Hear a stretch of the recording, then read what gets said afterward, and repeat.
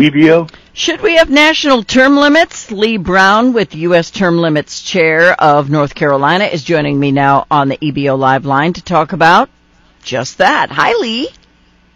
Good morning. How are y'all? I'm doing okay, and I'm assuming North Carolina is, I guess you've been up an hour longer than we have, but you're awesome, right? How's your weather? Well, it is not raining today after a couple of weeks of nasty weather. It's going to be about 65, so I'm in a good place. Knock it out of the park. Okay, so we have February 27th, 73rd anniversary of the 22nd Amendment, limiting a president to 2 terms, but everybody else just seems to stay there forever, don't they? It's a little astonishing when you take a look around at what's happening in elected politics and then the complete lack of action in D.C. to do something about it while the people are out here crying for it. When I look at some people who have been there, and I'm just going to shout it out, Joe Biden's been there for 50 years. Nancy Pelosi's been there probably even longer. And people like to complain about, Congress doesn't do anything, but they never think it's their guy. They always think it's everybody else's guy. So we send the same people every couple of years and nothing ever changes. It is a little astonishing because that's one of the biggest pushbacks to term limits is, well, we could just not elect them. Okay, well, that's a wonderful thought process, except that we all do get tunnel vision about our own person and we think that's not the issue. Forgetting that in each one of our communities, there are highly talented, skilled people that, if there were term limits, could rise to fill that slot and may bring the new idea that brings this country into its next wonderful phase. But Washington is such a spider web. So let me play devil's advocate, but just for a second, Leigh, here. It takes so long just to learn how Washington works. It takes your whole first term just to figure out what the heck you're doing. It does, and I think that's normal in life. So the conversation about term limits, there's a lot of folks that think we're talking about, 1, get elected, go home, or 2, get elected, come home. We don't really know what the best number is, and I think that could be a really vibrant conversation. Is it 3 terms? Is it 4? But you start realizing that the way it's set up right now, with the argument being that you can't have a leadership position until year 10, okay, that's crazy. Yeah. Because I have children, and if I wait to parent until they're 10 years old, okay, ship's already sailed. And so you have to figure out how to get people more effective more quickly. So when I look at term limits, I do think that without them, our elected officials are in a constant cycle of reelection. They're just trying to get reelected, and so they don't always make hard decisions. But if they had, let's just pick 5 terms out of the hat, that's 10 years, if they knew they had a 10-year limit to get their most important project achieved, to get something across the goal line, I think you'd see more action in D.C. Yeah.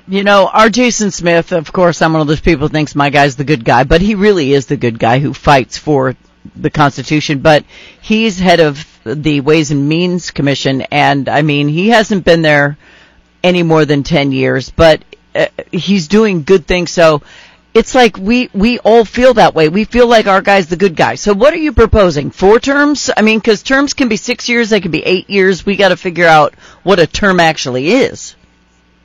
Well, the Congressional Term Limits Project is proposing 3 terms. So that would be 6 years in the House, and in the Senate, 2 terms. So that'd be 12 years. Well, that's very uneven.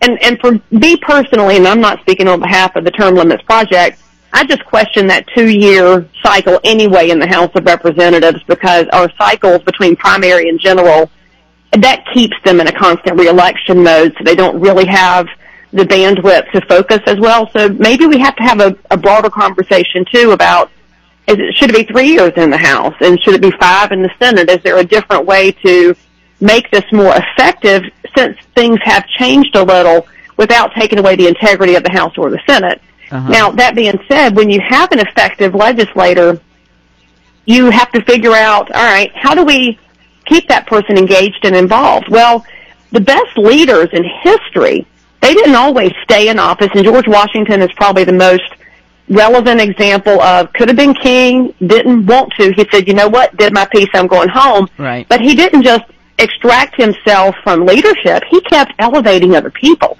He was training and coaching and mentoring, and I do think our best leaders are filling up a backbench of great people to bring forward. so that it's not on one person's shoulders to carry forward great ideas. Yeah. And whether you like or love Trump or like or love Biden, for me, I just want the guy who is going to make sure America stays strong and does what needs to happen. We get too involved in personal lives, and we want this perfect human being to be in the office. There is no perfect human being. And I want the best people for the job, and that person might not be able to get there because people know a name and they vote for it. Well, and they know how lucrative it's been to go to D.C. Let's just be really honest about that. The Congress we have will not address. We had one guy who gave up everything to go serve his country, and one guy who got rich while he was there. So there's that. Yeah. Right, and the one who has profited on being in office is doing it blatantly to our faces with no repercussions. The one who reduced his net worth with a willingness to serve has been attacked more than I think anybody else on the planet could have withstood. So again, whether you like him or not, you have to admire the man for the amount of vitriol he has taken over all these years. Now, that being said, when you start realizing it's lucrative to go to D.C., well, now you know why they don't want term limits. How are you going to keep making 100% return on your portfolio if you have to go home and don't have all that inside knowledge? So there's multiple things that are intertwined here. But what it goes back to is the integrity of our elected officials, right? Right. And term limits would create an environment where you're almost going to have some integrity because you've got a limited time frame. Now, before you push back on it, I'll go ahead and tell you the other pushback I get, because I love having these conversations, obviously, is that, well, the bureaucrats are the problem and the agencies are not going to be subject to term limits either. Totally agree.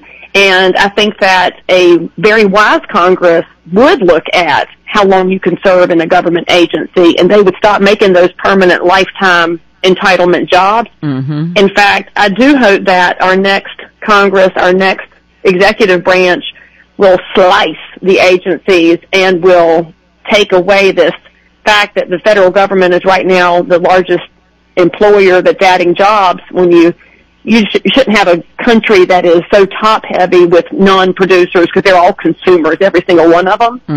And a Congress that's under term limits and knows the voters are irritated about all of this because term limits backed by 87% of voters. It's not a partisan thing. This is an all-y'all thing. We all want our electeds to behave better.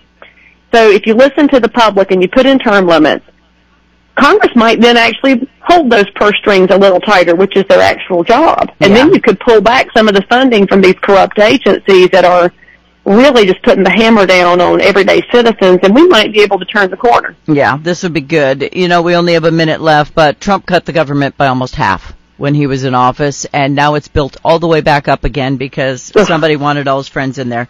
All right, so where do people go to learn more about this? I literally have 45 seconds. Where do they go, Leigh?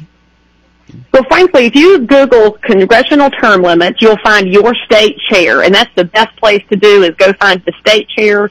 And Missouri's looking at this, and we're working with state legislatures to help get this to move forward because this is what the people want. And this is where we as citizens have to take back our power because everything in our founding documents is we the people. It's not those the electeds. And so let's bring our power back and tell our electeds that they should listen to us again. Yeah, once and for all, listen to us again, or there might be another Tea Party, and not the kind that everybody tried to blame stuff on. U.S. Term Limits Chair out of North Carolina, Leigh Brown, wants you to go to your Term Limits Chair for your state and tell them we want national term limits. Leigh Brown, thank you, ma'am. Thanks for having me on. Bye-bye.